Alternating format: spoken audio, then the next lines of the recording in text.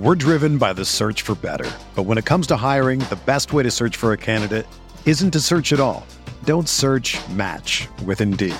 Indeed is your matching and hiring platform with over 350 million global monthly visitors, according to Indeed data, and a matching engine that helps you find quality candidates fast. Ditch the busy work. Use Indeed for scheduling, screening, and messaging so you can connect with candidates faster. Leveraging over 140 million qualifications and preferences every day, Indeed's matching engine is constantly learning from your preferences, so the more you use Indeed, the better it gets. Join more than 3.5 million businesses worldwide that use Indeed to hire great talent fast. And listeners of this show will get a $75 sponsored job credit to get your jobs more visibility at Indeed.com/Blue Wire. Just go to Indeed.com/Blue Wire right now and support our show by saying that you heard about Indeed on this podcast. That's Indeed.com/Blue Wire. Terms and conditions apply. Need to hire? You need Indeed. This podcast episode is brought to you by Coors Light. These days, everything is go, go, go. It's nonstop hustle all the time. Work, friends, family, expect you to be on 24/7. Well, sometimes you just need to reach for a Coors Light because it's made to chill. Coors Light is cold lagered, cold filtered, and cold packaged. It's as crisp and refreshing as the Colorado Rockies. It is literally made to chill. Coors Light is the one I choose when I need to unwind. So when you want to hit reset, reach for the beer that's made to chill. Get Coors Light in the new look delivered straight to your door with Drizzly or Instacart. Celebrate responsibly. Coors Brewing Company, Golden, Colorado. Hi, Blue Wire listeners. I'm Greg Olson. I'm excited to partner with Blue Wire to bring you TE1, a podcast where I interview the tight ends who have revolutionized the position. Listen in as I have raw, in-depth conversations with the all-time greats like Shannon Sharpe, Tony Gonzalez, Travis Kelce, and George Kittle. We'll explore how the tight end position has changed over the last 60 years and what it takes to be the very best. Subscribe to TE1 from Blue Wire Studios today so you're ready for the August premiere.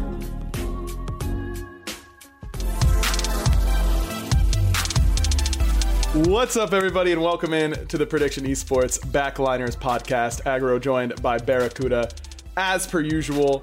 Barra, It was an interesting week of SPL this week. Yeah. Some ups and downs. Yeah, I'll just go into mine. Sure, man. We should have won. Yeah, you definitely had a good shot. I am so mad about our set because I'm pretty sure we should have 2-0'd.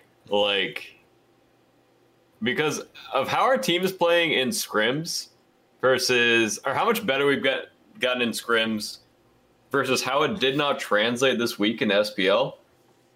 Me and Vin were, I don't know, full tilt, rage. I don't know, how the best way to put it is. Well, so Big game upset. one.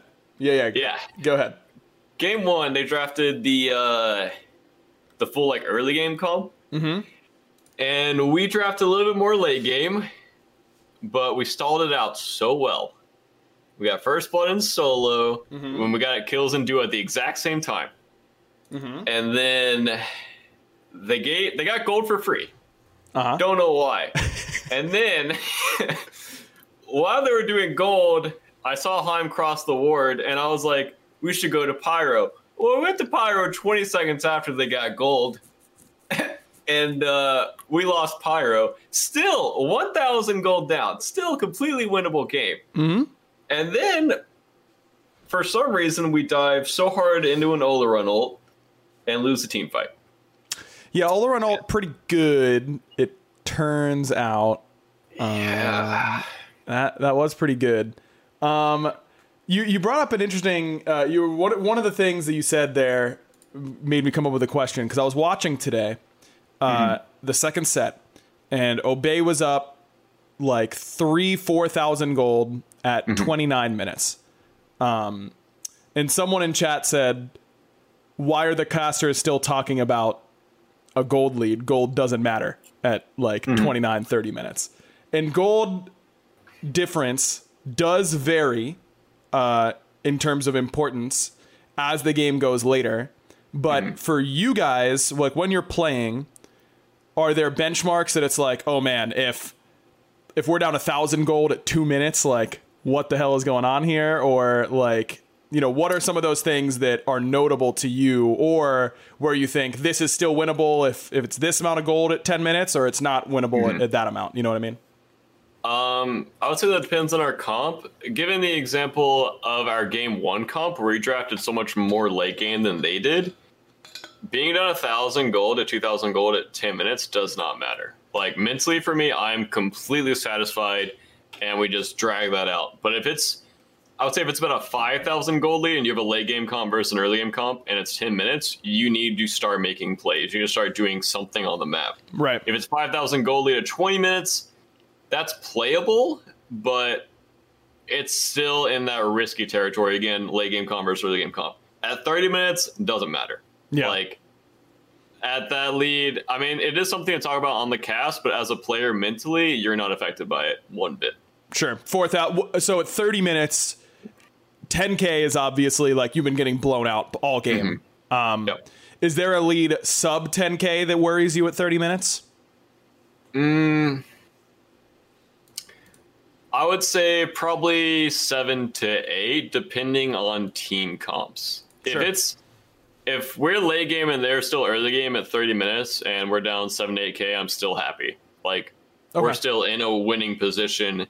And if we play the team fights correctly, we should win. Also, experience comes into play, but that's a whole nother talk because I don't know the exact numbers or like the exact levels that I would feel comfortable saying out loud. Sure. But as far as gold goes, my mental, I'm kind of like always, unless it's like if it's early game versus early game, and if it's one of those like scrim games that happens to be streamed on SPL. You know what I'm talking about? Or like, like where you 4-man group at the first red buff respawn, and the ADC gets a triple kill, like that kind of like that kind of game. You're just going next on that one, dude. Yeah, bro, I got so emotionally invested into that Obey set today. When they lost, it hurt me more than my own loss. Yeah, those were tough because they were winning both games. Sino's post-set tweet was fantastic. Like I can't believe we lost both those games. Like, I'm with them, dude, because it's not like they had drafted early game. Their draft was really good late game. They really didn't have a whole lot of business winning early game. Not that SSG's comp was bad late game, but I don't think it necessarily matched. But it turns out they lost both those games, which was disappointing for sure. It was just individual mistakes, team mistakes, and objective mistakes. Both games, and when you're making that many mistakes, you can't win. Yeah. And, like, I think it was game 1 where Wowie took, like, an elongated, like, 1v2, tried to kill Cherry. Oh, yeah, because Cherry was Naja, yeah. And then Wowie ends up dying for it. And then Inbound drops the body block on Vote. And then Vogue goes into the purple buff. Inbound pushes him as Kuzimbo. And then Sino blinks, misses his stun because he got pushed by Inbound. Awkward, yep. And it was like 3 mistakes in a row when you have like a 3,000 gold lead, 2.5, 3,000, whatever it was. Yep. And then after that fight, it was like a completely even game. I'm like, I know. If one of those things did not happen, Sino is in a completely better spot coming into that team fight, and Wowie's probably still alive for that team fight. Like, dude, brutal. I know, it was brutal. Sam brings up a good question. I did want to get to this. I don't know if you saw Dolson on the desk. Both Mifflin and Dolson were doing a bit. Mifflin was wearing his Obey jersey. You know, used to play under Obey Alliance. Loves rooting for them. And, you know, he was trying to put all his energy behind them, and he goes, well, what could possibly go wrong? How could it get worse for Obey? You know, they're only going up from here. And Dave goes, well, they could remove one team from the SPL and they would get relegated. Look, here's my opinion on this. And this is truly my opinion. Okay. What both of them are doing is not technically acceptable on a broadcast, right? Like Mifflin is being clearly biased for Obey. And I think Dave does the right thing of whenever it's like an improv strategy. Whenever your co-actor or whatever you want to say, the person you're improving with is going one way, you go hard the other in order to bring balance to the bit. And that's all Dave did. What Dave said in a vacuum good to say on broadcast? Of course not. But neither is what Mifflin is saying on broadcast. But no one's going to criticize him for that because it's positive, you know? So I think I understand that in a vacuum, it was an unacceptable thing to say. But I think in context, I thought it was perfectly fine. I don't know. You can talk from a more player perspective. Mine's a big, I'm biased for the casters, of course. But that's the way I view it, at least. I mean, as a player, if I was on Obey, I would be tilted. But as a player not on Obey, it looks like a lighthearted joke because Mifflin's saying, like, there's nowhere else to go but up. And then Dolson's like, well, you know, like, so from the outside for me as a player, it looks like a joke. But if I was on Obey, I'd be like, hey, man, that's not funny. Like, we're literally, like, trying our hardest right now. And, like, yeah. Yeah, I mean, and in fairness to Dave, he spent the entire other part of the death segment saying what they've been doing better and highlighting the good parts. So I don't think that it's fair to think that that's even Dave's actual opinion. You know, I think that it's a little bit, you can make the argument on whether or not that bit should ever be happening in the first place. But overall, I think it's very clear that Dave doesn't actually think that. So I think saying otherwise is a little bit disingenuous in my mind. But I also made the exact same joke on my stream. Well, there you go. Wow, Bear, how come no one clipped you, man? How come come on. I mean, technically, my team was dropped last year. So, I mean, I'm just coming from a place of experience. Yes. Like, I know what that feels like. Fair enough. A lot of people in chat saying it's not on the official broadcast. You're all right. But I think part of Hi-Rez's identity from day one has been that we don't take ourselves too seriously. I think the last few years we tried to get really deep into that serious aspect, and the community didn't like it as much. It didn't feel as genuine from us. And I think that's what the majority of our fans want. So I think that it did not cross a line for me, but that's, it's an opinion piece. So that's the way it is. Yeah, my final opinion is I think it was a lighthearted joke, but Obey as players should and can be offended, but sure. I don't think anything more will come from it. I don't think there's a whole lot of value in people being offended for Obey, is the way I'll say it. Like 6 people, 7 for Shook. They deserve to be a little bit upset, and everyone else can have a laugh. That's kind of the way it goes. Also, a really good way to avoid being made jokes of in the future is to win your games. God, I knew you were going to say that. Stop me when I'm wrong. Sometimes it's too hard, Aggro. Sometimes you double script for a whole year. You come to land every week and you lose. So, sometimes it's too hard. Hey, man, you're trying your best. And that's all we can ever ask. That's all we can ever ask, for sure. Sports are coming back, and so are your chances to bet on your favorite teams and events. Major League Baseball is finally kicking off this week, and there's no better place to start wagering than our exclusive partners, BetOnline. Check out all the odds, futures, and props to bet on, all available 24/7. And with the return of sports, BetOnline sat down with former pro players Eddie George, Harold Reynolds, and 7-time NBA champ Robert Horry. See what they had to say on what it'll be like playing without fans in a series they're calling Fandemic. Visit betonline.ag for all your odds and up-to-date sports news. Remember to use promo code BLUEWIRE to receive your new welcome bonus. That's promo code BLUEWIRE. BetOnline, your online wagering experts. Have you ever heard of DealDash.com? It's the best, most honest bidding site where you can win things you'd never expect at a price you'd never believe. They have over 1,000 auctions every day on electronics, appliances, beauty products, home decor, and even cars. Here's how it works. It's like an auction, but every item starts at $0 and only goes up 1 cent every time you bid. The kicker is that the auction clock restarts after just 10 seconds. That means every time you bid, everyone else has 10 seconds to answer or the item is yours. If you go ahead and buy now, Deal Dash is offering our listeners an extra 100 free bids upon sign up on top of their other discounts. Go to DealDash.com and use the offer code PREDICTION or DealDash.fm/prediction. That's DealDash.com/PREEDICTION. And now let's get back to the podcast. I want to touch on what Spellguess asks in the chat. What went wrong for United this week, man? Because they looked better after week one. I thought they looked pretty good after week one, all things considered. Week two was not as kind for them. Let me. I had to do the same thing. Mackenzie has a little thing that she keeps itching at, and I have to. So apologies if I have to stop her. She brought the hair tie and she's yelling at me. Oh, she's pumped. Oh god, it's not gonna stop. I'll just ignore her. I think their dual lane did not play well. Agreed. I think Guy J on the Freya game looked lost in team fights. And I think Paul had like a stellar performance.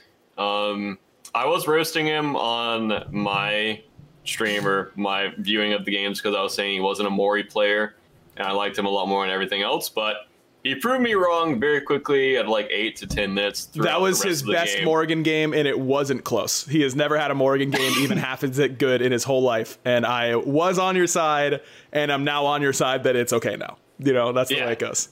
Agreed. I don't know if it was him or his team or like a combination of both, where they just started, they're just popping off. And then game two, I just remember what Gajo was playing. I remember he was Uller. Oh yeah, they were Uller Herc lane, and they got ganked once, and then got ganked while invading their purple, and then got ganked again in lane, and then from there on, the game is over. Coffins. Yeah, the game is literally over. I was casting that set, and as soon as that lane falls behind, your game is over. Like, if you lose with Hercules Uller, the laning phase, you can move on. And that's just kind of how that lane goes. Lumen in chat says Snoopy isn't really settling in too well. He didn't look better this week. I agree and I disagree, because I thought mechanically he looked way better this week. I think that, like, even in that Hercules game, he was landing everything. It was just he was in the wrong spot a couple times, and they got punished for it really hard. But overall, I don't think that it was an irredeemable week for Snoopy. I think Scream looked really lost, and I think Guy J looked really lost. I think Snoopy just looked inexperienced more than anything else, in my mind. Variety looked like he was playing a ranked game. Yeah, that was a tough one, game two, huh? Like that. Oh, I think you actually talked about that. Yeah, on the cast. Yeah, it's one of those ranked games, dude, where you're chilling in solo. You solo your lane opponent. You're feeling really good. You press tab and you're like, what is happening in this game? Like, what? That's the one where you tweet about how you're taking a break from ranked after that. You know, like that's that kind of game. So you feel for him there for sure. You got a game like that you can remember, Barra, where you it felt like one of those ranked games? Well, I mean, game 3 this weekend felt like that. Well, I was like, also, game 3 I'm not mad about. All right, we messed up our draft. We thought it would work, and it didn't work. But I was just like, I'm 0-0-0. I look over like the world's burning. I'm like, okay, this one's an L. That's fine. And like, I mean, you can't expect to beat Ghost drafting like that. Like, with the way that Ghost plays, the way they pressure buffs, we cannot expect to win games against Ghost like that.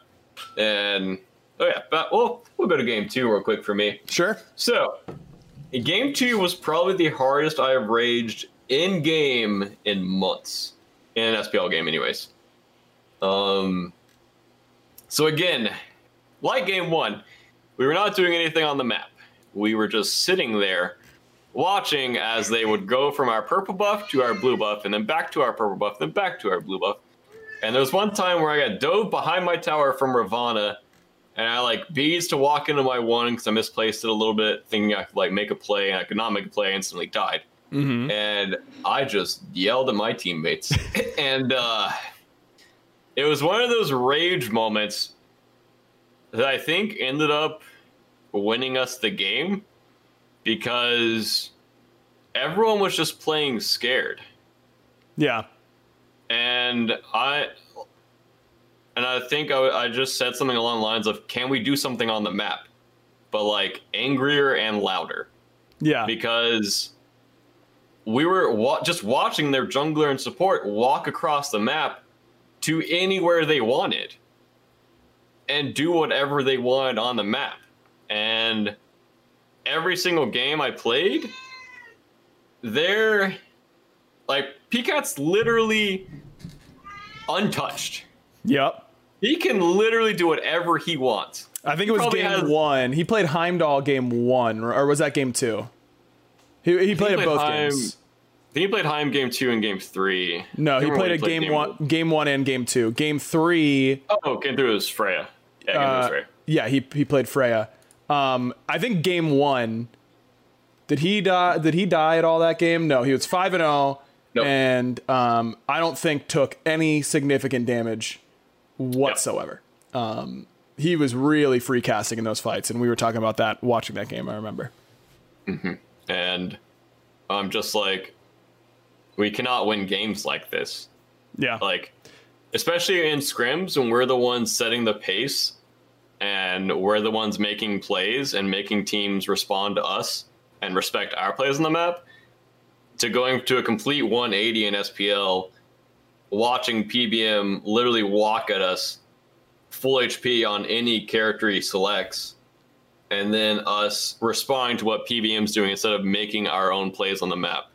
Yep. And like, that just can't happen. Like, I know PBM's like a big player and a big playmaker for that team, but you have to get past that mentally. You have to not be afraid to step into their jungle and make plays. And I even raged after we won game 2 going into game 3, because I basically took like the coach's standpoint and just yelled at everyone saying like, we cannot play scared in SPL. We have to make our own plays. We have to set the pace or we will continue to lose. Right.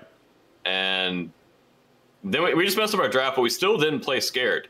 And I like that. That's why I didn't care about game 3, because we didn't play scared. Right. Well, we picked a losing lane and picked to like play towards solo side, but we didn't play scared of them. Mm-hmm. And that's why game 1 and game 2 were such more important games for me, because there's so much more to learn there.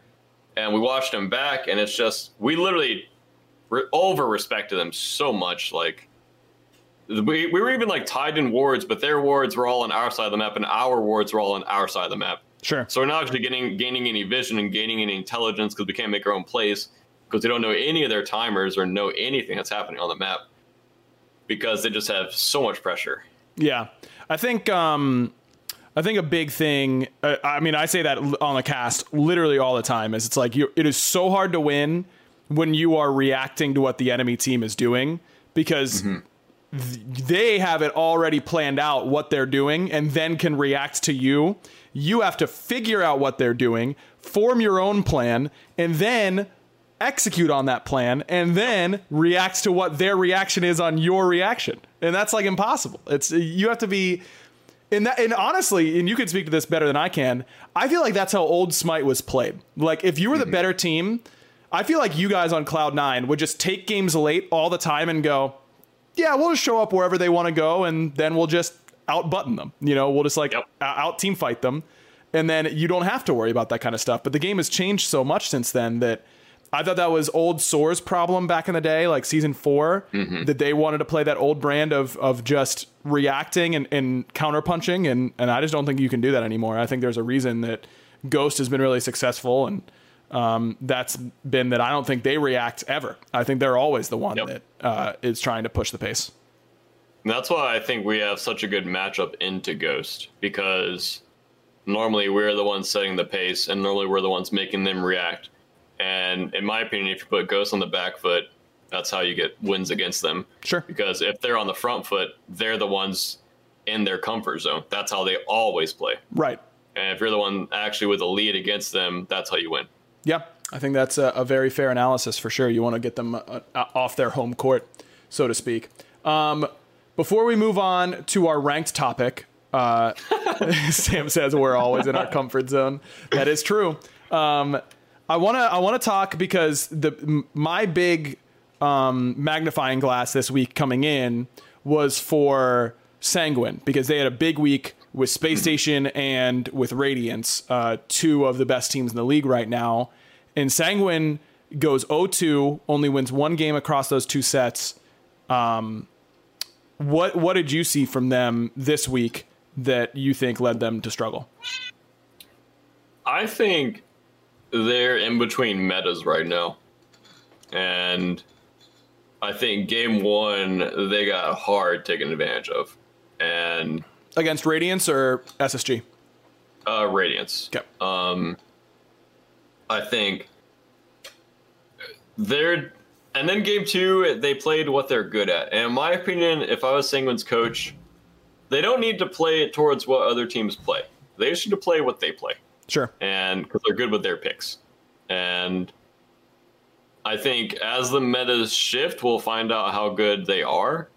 Because I feel like phase one was a really good meta for what they wanted. Mm-hmm. And now that the meta is shifting a little bit and changing, we get to see if they will either adapt to the meta or play their old meta. In my opinion, they should just play their old meta. Play Jing, play Ganesh, play a hypercarry mid, and let Panson play an aggressive style jungler that can make plays on the map. Yep. And put Yarkor on whatever he wants. But I don't know. I just think they're in a rough spot right now. Yeah, for whatever reason. Yeah, I think that's a really undervalued part because metas take a long time to change. I don't think the general public really gets how important that kind of stuff is. And I think that when I put a lot of value into a team like current Space Station because I think that they can either play multiple different types of metas or warp metas around their picks and the way that they play the map. I think that makes a team much scarier to me overall. And I think that not only do teams get unfairly judged, both positively and negatively, based on one meta, but players do too. And like God pools and that kind of stuff. I don't know. No one is ever going to say that Shinto isn't absolutely sick nasty at mid lane. The dude is just sick with his fundamentals. But I think I don't think that like if I were making a team tomorrow for season 8 and I could see no more games from here on out, I think that I'd be hard pressed to put a whole lot more value in someone like Shinto than someone like Hurwind, who's played 1,000 different metas and has been consistently good enough to be a championship team on all of them. Whereas Shinto, I know the high end might technically be higher, but who knows what the rest of it is, right? Like, who knows what other types of metas that player can play. And I think that's just something that goes really overlooked by the community, like how vastly different players and teams can look just based on meta alone. And also to that point, there was a guy that I saw, I can't remember if it was a Twitch chat message or like a Reddit message or something, but I remember seeing someone say, I need to stop valuing Soul so highly, there are other picks. How'd you take that one, Barra? It's funny that viewers see things so one-dimensional. Yep. And if they think I'm the one saying, please God, give me Soul here, and if I don't get Soul here, I will lose the game. Yeah, it was the exact same way today in Obey's set, where game 1 they're winning, and they go, oh, Sino picked an assassin. Looks like they're winning. Weird coincidence. And it's like, obviously that's not it, dude. Like, they could have, like, it wasn't exclusively because they had an assassin. It's not binary. It's not like the rest of the team sees a warrior and goes, yeah, we're not going to take pressure over on the left side now just because Sino's on a warrior. Like, that's not how this works. It's just not. Yep.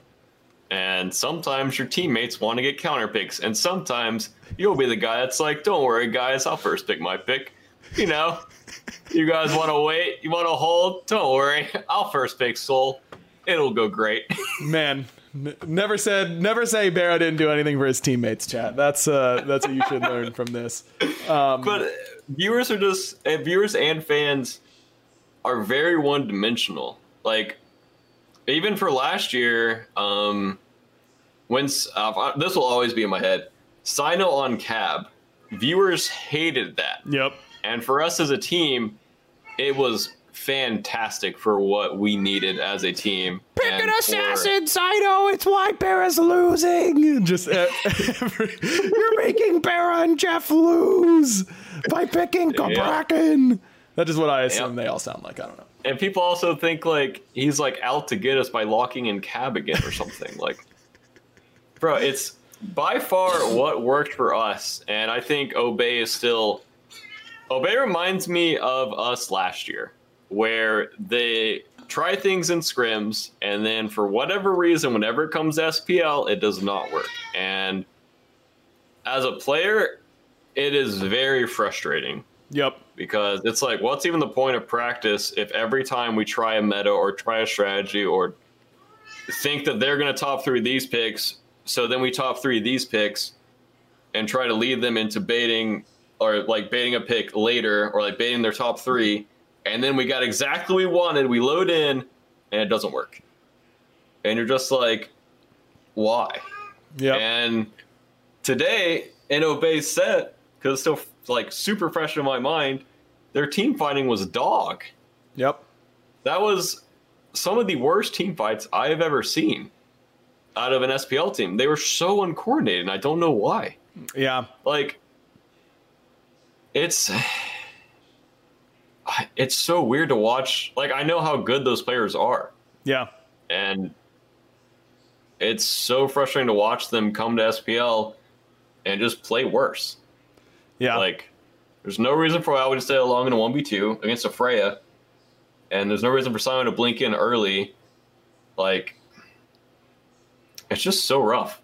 Yeah, I don't know. Just some game day stuff, I suppose. I think Seafog put it pretty well in the chat. Seafog says, I think that picks and bans thing that we were talking about comes from understanding how picks work in rank and assuming that comp picks and bans work the same way when they are obviously very different. Also, Blitzkov says that's why you get so emotionally hurt when they lost today, because Obey reminds you of you last year.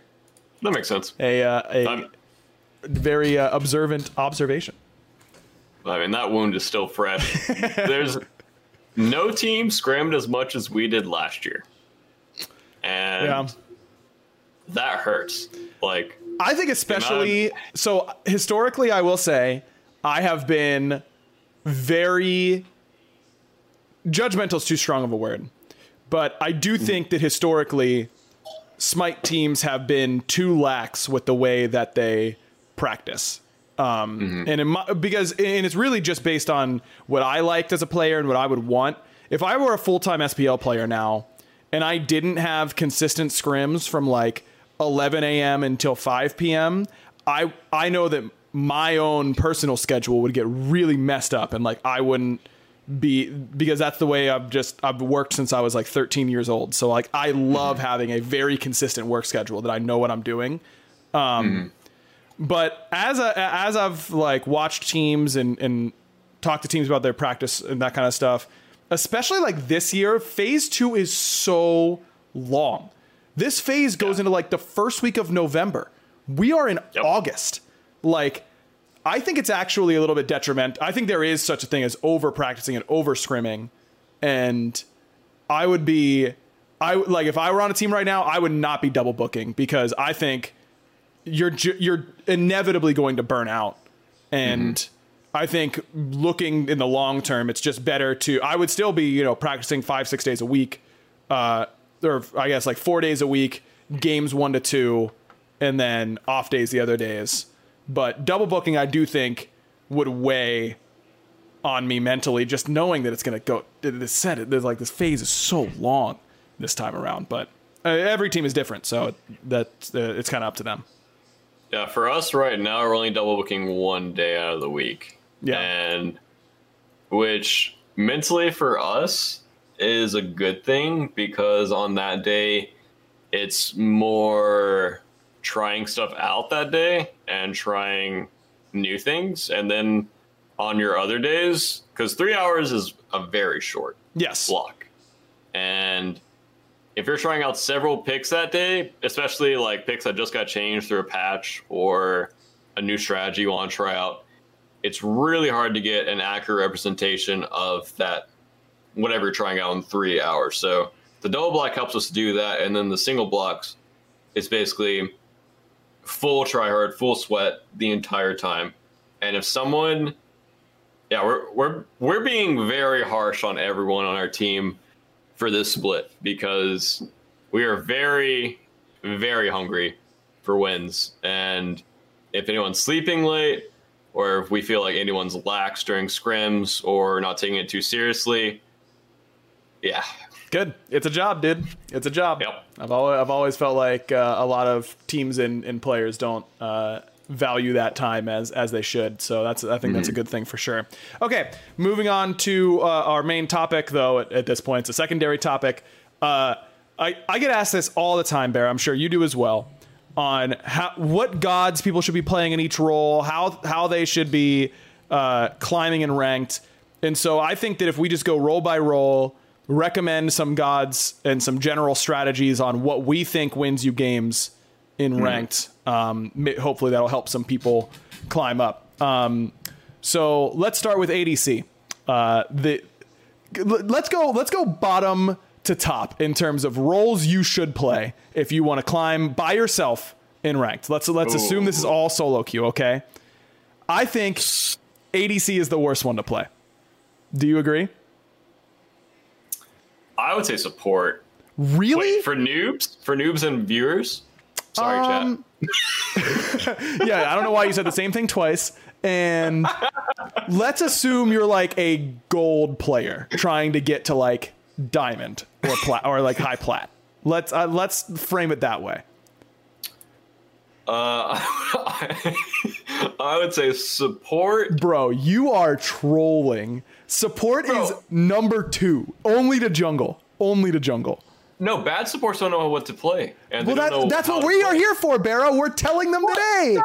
It's right now. No, we're telling them today. Okay. This is the overall. Don't assume the player is bad. Just assume the player doesn't know what they should be playing. So we're giving them that information.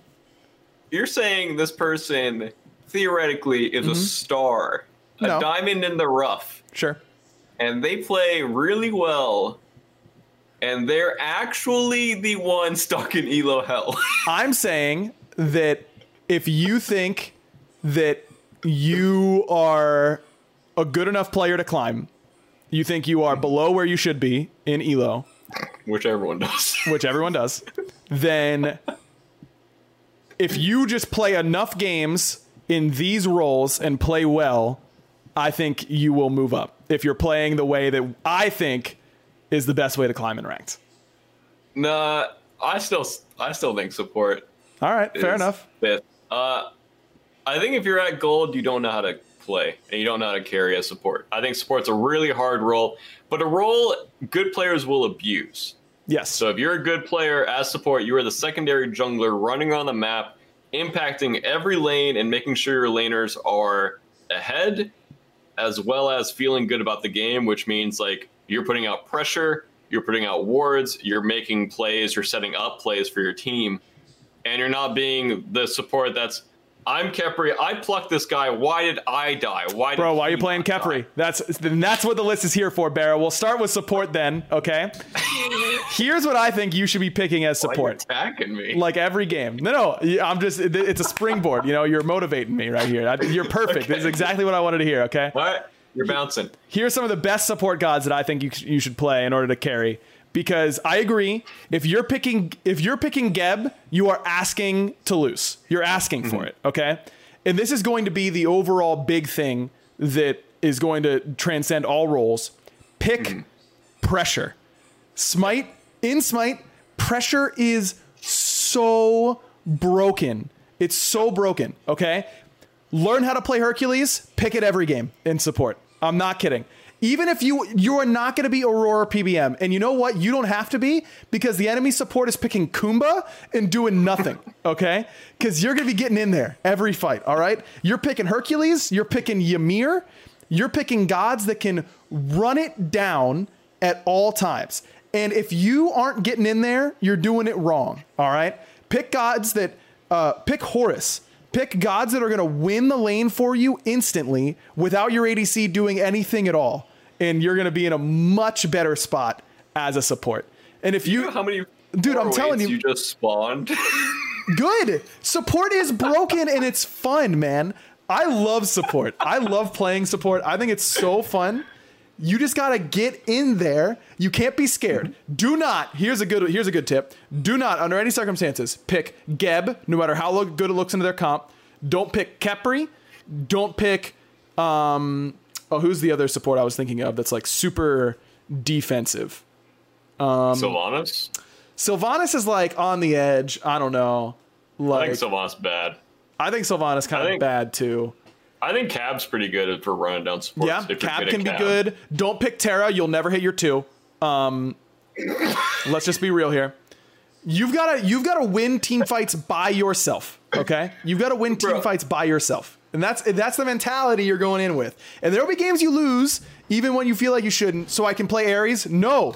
You didn't listen to the number one thing. You've got to win the lane by yourself. That is the most important thing you can do. You have to win your 2v2.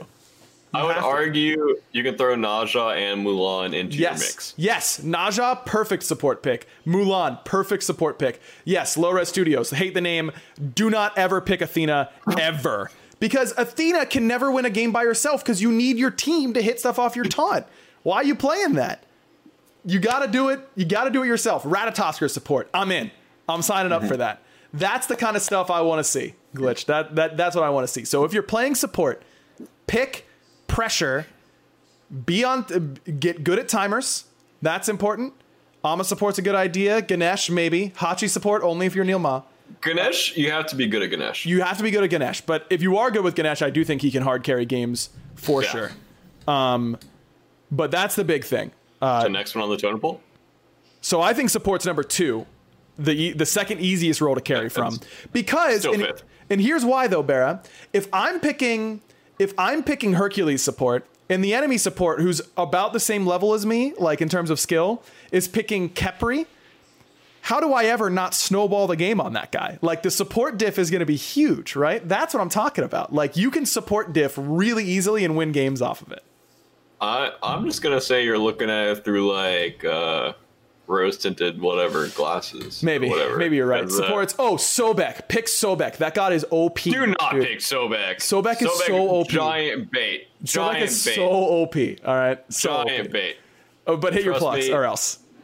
Dude, people will pluck and then kill your teammates. There's a very hard, like, mental gap you have to after you pass that gap, you're good at Sobek. But before that gap, you do not know when to pluck, you do not know when to tail up, you do not know when to ult.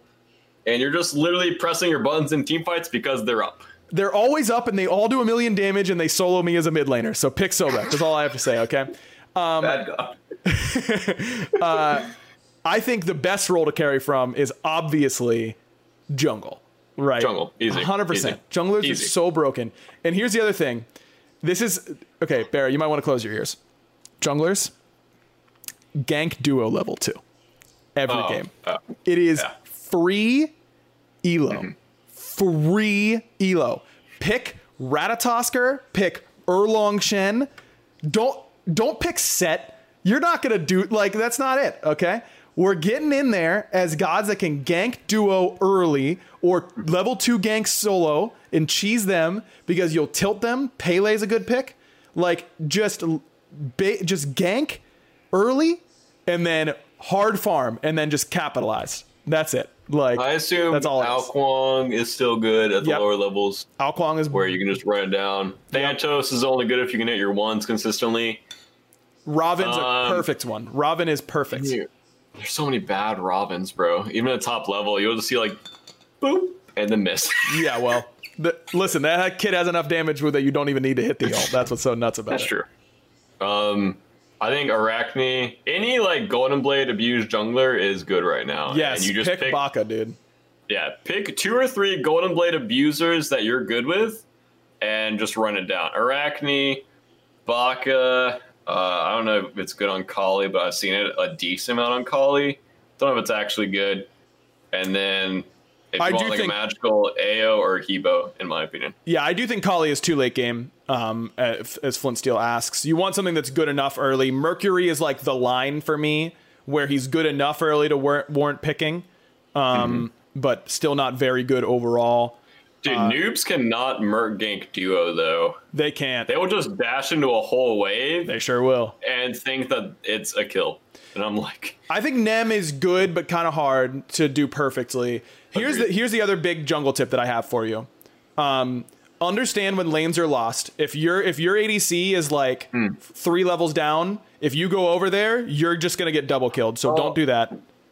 That's a tilt. Go ahead. Number 1 across the board, don't be afraid to mute idiots. Oh, yes. Just 100%. Just mute them. It'll make your life so much better. So much better. It's not worth hearing their VGS spam. Help, help, help. Gank right lane. Just mute. Yep. Like, if you're a person that gets easily tilted, just mute. Yep. Because Instantly. also don't type. Typing will literally just make the situation worse. No one has Unbind ever your been entity. like, man, I had a great conversation in Smite today. No one has ever said that. Or in any MOBA. Or in any competitive game. Yep. Like, completely agree. just don't do it. You will not change them. They will not change you. So unbind the enter key if you have to. The other one. As a jungler, as you get into the like mid game, just pick the person who's doing the most on their team and kill them. Don't worry about anybody else. Like if they're, because that's how ranked usually is. It's usually 4 people on each team that are like around the same, and then 1 person who's doing really well on both teams.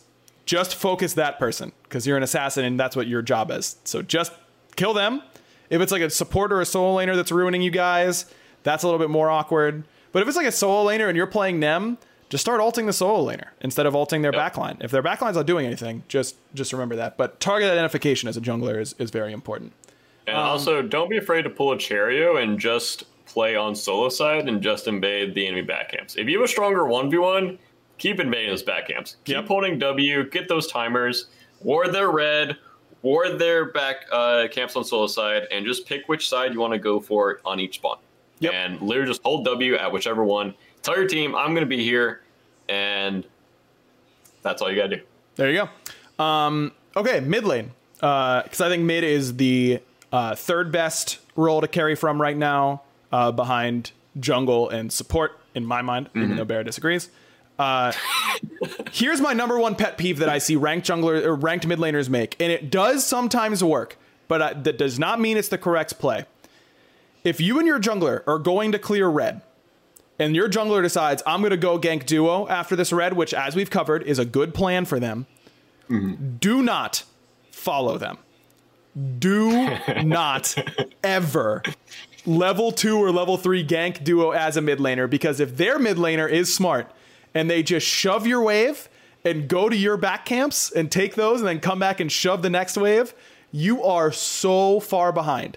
All you have to do as a mid laner, as soon as they go to their red, enemy missing middle, be careful left, a couple pings on them so they're paying attention, and then go shove your wave. Do not miss waves as a mid laner. Don't left click ping for enemy missings. Always right click. Yep. It's left click. I would sleep through that. Like, please don't left click ping for missing calls. It's so annoying. Always right click. Always just ping my ears. Yes. Let me know.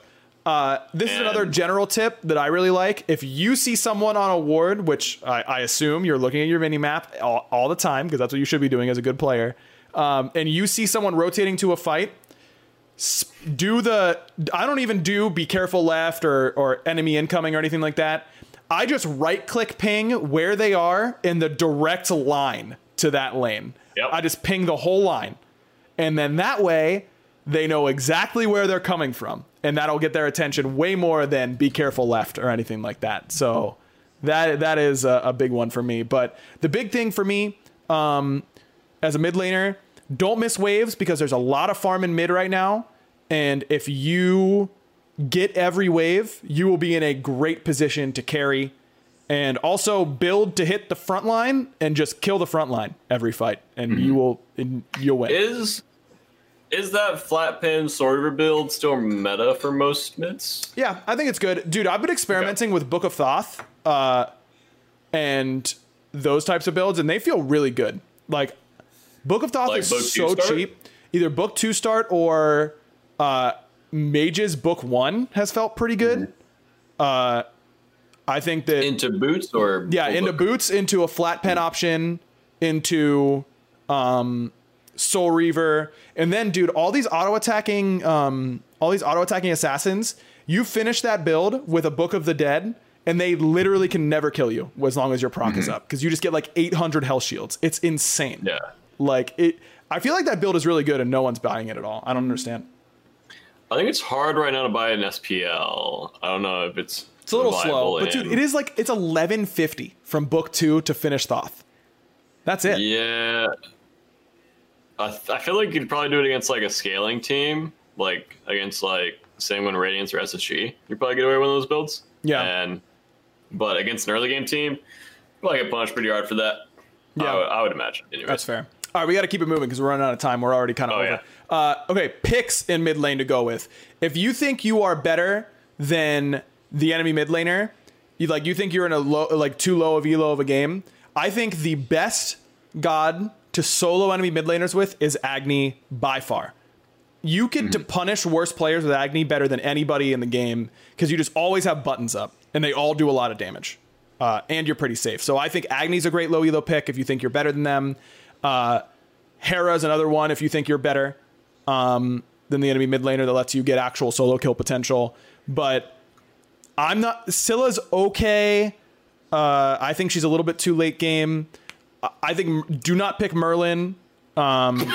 Just don't pick him. You're not going to do enough, I don't think. Like, if I'm talking gold trying to get to plat or plat trying to get to diamond, gods like Agni are going to be your bread and butter. I think Hera's perfect.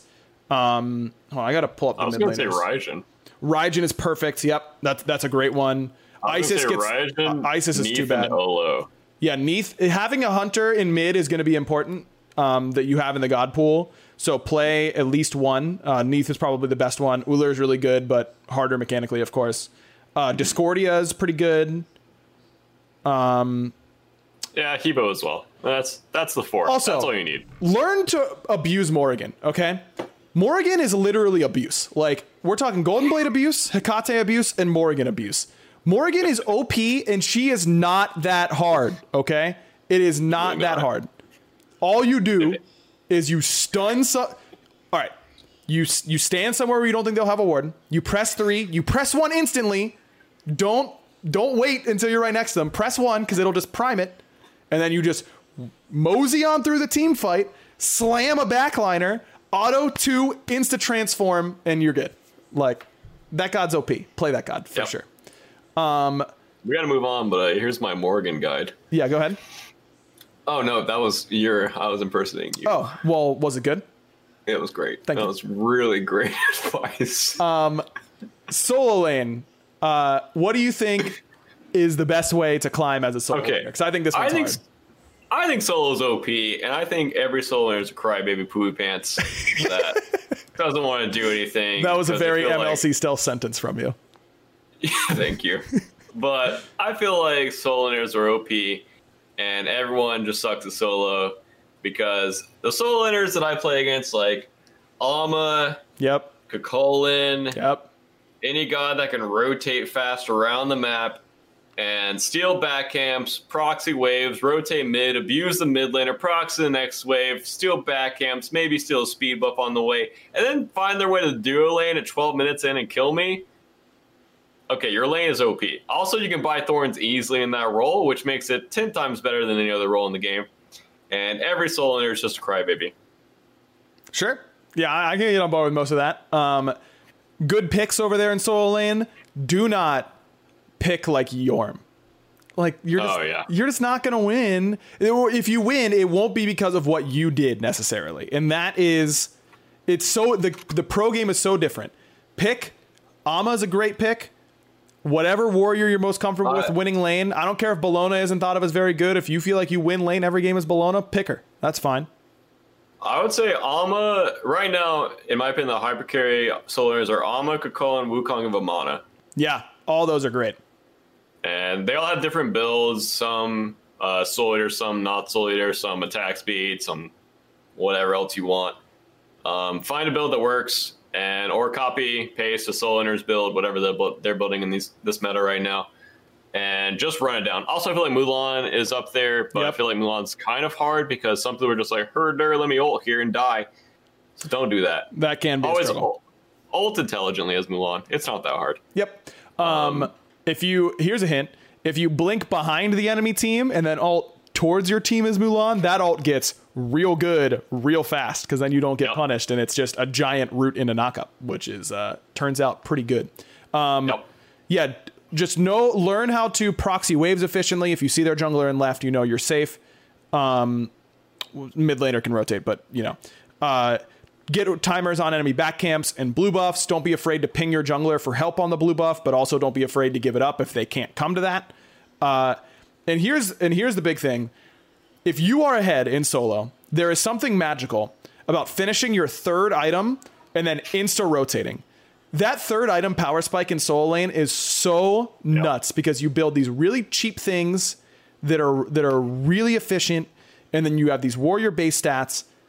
As soon as you finish your third item, look to rotate because for whatever reason, that feels like a super sweet spot all the time as long as you weren't super far behind. And in my opinion, ward their backs on that little entryway if you can. Yep. And if you can get the back camp in there as well as the crossway from mid where their mid harpies are on your side on that little entry point. So you have two aggressive wards, one at their back camps, one at their little entryway. Get a timer on their blue buff, a timer on their back camps, timer on the mid camps, and start proxying. If you're just better than the enemy solo, don't worry about killing him, just worry about out-rotating him and impacting the rest of the game. Yep. It's way so better. Much more. It's way better to impact 4 people's games than just one person's game. And if you're better than him, you'll carry the fights. 100%. Team fighting as a solo laner is dope, and you should do it more. Okay, last but in this case, I think least, ADC. Listen, I think ADC, because if you have a bad support, they can throw your lane for you, and then you are so far behind, it is difficult to come back from. But team fighting is where you really get the most of your money, and so I'll leave you with the God recommendations and everything, because I avoid this role like the plague when I can. I always recommend Hachi for some reason. I feel like Hachi is kind of like old Chiron, where he kind of just does everything that a good hunter can do. You can be aggressive with Hachi, you can be defensive with Hachi, and he has good poke, he has a good fight, he has a good disengage, he has a good engage. So you can kind of play him anyway. I feel like Heim is a little too hard. I wouldn't worry about learning Heim unless you just love learning and want to spend like a good few weeks learning that god. Ullr is really good if you're good at Ullr, but I wouldn't worry about him. Honestly, it's going to sound troll, but Artemis and Hachi, I think, are your best picks. Agreed. Because those are picks that snowball lanes really well. Like, if you get ahead, it is really hard to live against them. And Hecate abusers. Just pick one. Whatever you're good at, magic ADC-wise, just pick one and just keep playing it. Yep. Literally have one right now. And, just learn a few hunters, make sure you have some magical hunters in the back pocket, and just do what you can in ADC. Hold on. Hold on. That's the advice. Your whole goal as an ADC and low tier ranked, in my opinion, is securing your purple buff and playing safe. If you over-aggress, you need to know where the enemy jungler is, and if you don't, just don't go for it. And it's just not worth the risk, because if you die there, you're going to look like Egonite's duo lane, and you're going to get behind, and you're going to not feel great about it. And you're just going to be there and be like, I'm behind, this sucks, there's nothing I can do, I'm an aggressive pick, and now I can't be aggressive anymore. Just worry about farming, take your good fights where you can, and if it's not a good fight, don't worry about it. Just back off. Yeah. Also, there's two identities, in my opinion, to ADC. You can either be the rundown ADC, you can pick Anhur, you can pick Medusa, you can pick Ullr, hold W. If you want to be more team fighting ADC, you can go Hachi, you can go Artemis, you can go Chernobog. All three of those, in my opinion, are good at ranked for just team fighting and just farming. So pick your style, stick with that style, and run it down or play safe for team fights. And your whole objective for playing safe is securing your purples, doing your alphas on spawn, pinging golds if the enemy dueling backs at a bad time. And your whole objective as an aggressive ADC is to wait to see their jungler on the map and then go for a play. Or if you just want to force like a 1v2, if you do see their jungler on your side of the map, just fight. Just show that you're better than the two people coming over and just fight them. And that's how Zapman became Zapman. Just all you have to do is fight. Channel your inner Zapman. A lot of questions in chat about how often you should rotate as a carry. Only rotate if you're going to guarantee get one kill. And this is advice for climbing. Yes. Not if you're already a high level player, don't worry about it. And yes. if you're just a bad player, that's the advice to you. Don't rotate unless you're guaranteed going to get a kill for yourself. And that's how you should be looking at every single rotation. If you're going to late rotate and you're just going to sit under your mid tier 1 or tier 2 tower and kill a wave and share it 3 ways, don't rotate. Go back to dual lane, go farm over there. It's way more farm, and just play selfishly. Like, that was my number one tip. Just play selfishly. Don't play for your team. Play selfishly. And that doesn't mean never rotate. That just means rotate when it's good for you. Don't care about your teammates. Because when you start caring about your teammates as an ADC, you're going to put yourself in bad spots. You're going to try to like sacrifice yourself and play like a non-ADC role. Play selfishly. Yep, absolutely. You're the late game hyper carry. Play selfishly. I think that's the right mentality. All right, that's going to do it for us here this week on the Backliners podcast. If you are listening, please give us a rating. If you're watching on Twitch, then make sure you also give us a rating on either Spotify or Apple Podcasts. Make sure you guys check out all the stuff on the Prediction Esports page. They've got a lot of different podcasts on a whole bunch of different esports, which is really awesome. Next week, Barra, I was thinking maybe we do like a little AMA episode or something like that. Off. Oh yeah, that's fine. I'm sorry. Maybe we do a little like for you. No, for us as a show. Like we let people know to come tune in live and maybe we'll try and pre-gather some questions ahead of time. So I think that's what we're going to do next week. So if you're listening, try and make sure you tune in 8 p.m. twitch.tv/Prediction Esports. Of course, you can follow all that either at twitter.com/aggro or twitter.com/barracuda. Doubles on all the consonants with an underscore at the end. That's how we do it around here. So get your questions ready. I think that'll be a fun episode. And we'll see. Random question. Okay, we're already way over time. So, Barra, what is your favorite color? Blue. What shade? Come on now. You know I'm a stickler for specifics. What shade? What do you mean? Blue. There's a million. Navy blue, robin's egg, turquoise. There's a billion different ones. Blue. Okay. Blue. I don't know what a shade of blue is called. Okay. Well, my favorite color is green. There you go. What shade? I don't have a specific shade for you. All right. If we're gonna play your game. What? You're harping on me, but you don't even have a shade of green? I like darker green. Not super light like neon green. But you know, like a nice forest. Yeah, like a nice forest green. Yeah. That's actually a color. Holy, I'm a genius. I like light blue, kind of a mix, kind of like the color of the Twitter icon. Okay. It's like sky blue or baby blue. Yeah, something like that. Sky blue, for sure. A very popular pick there, Baron. And you know what? No one could blame you. No one can blame you for sure.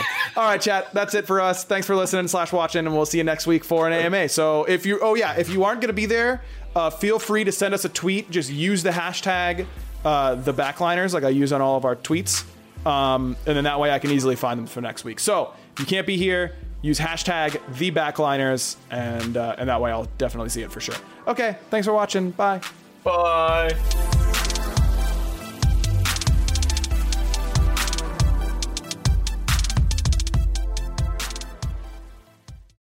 It's happening daily. We're being conned by the institutions we used to trust. The mainstream media is distracting us with meaningless headlines instead of focusing on the harsh realities facing American families. Time is short before something big happens, and that's why so many folks are preparing. They're becoming self-reliant by investing in emergency food storage from My Patriot Supply. Go to MyPatriotSupply.com and secure 4-week emergency food kits for each member of your family. Each kit contains tasty breakfasts, lunches, and dinners, averaging over 2,000 calories per day. Save $50 on each 4-week food kit you purchase. Plus, get free shipping on Ready Hour 4-week emergency food kits. You're not ready if it's not Ready Hour Foods. At My Patriot Supply, you can also get solar-powered generators, water filtration units, heirloom seeds, and survival gear. Order by 3 p.m. and your unmarked boxes ship the same day. Shop MyPatriotSupply.com today. MyPatriotSupply.com.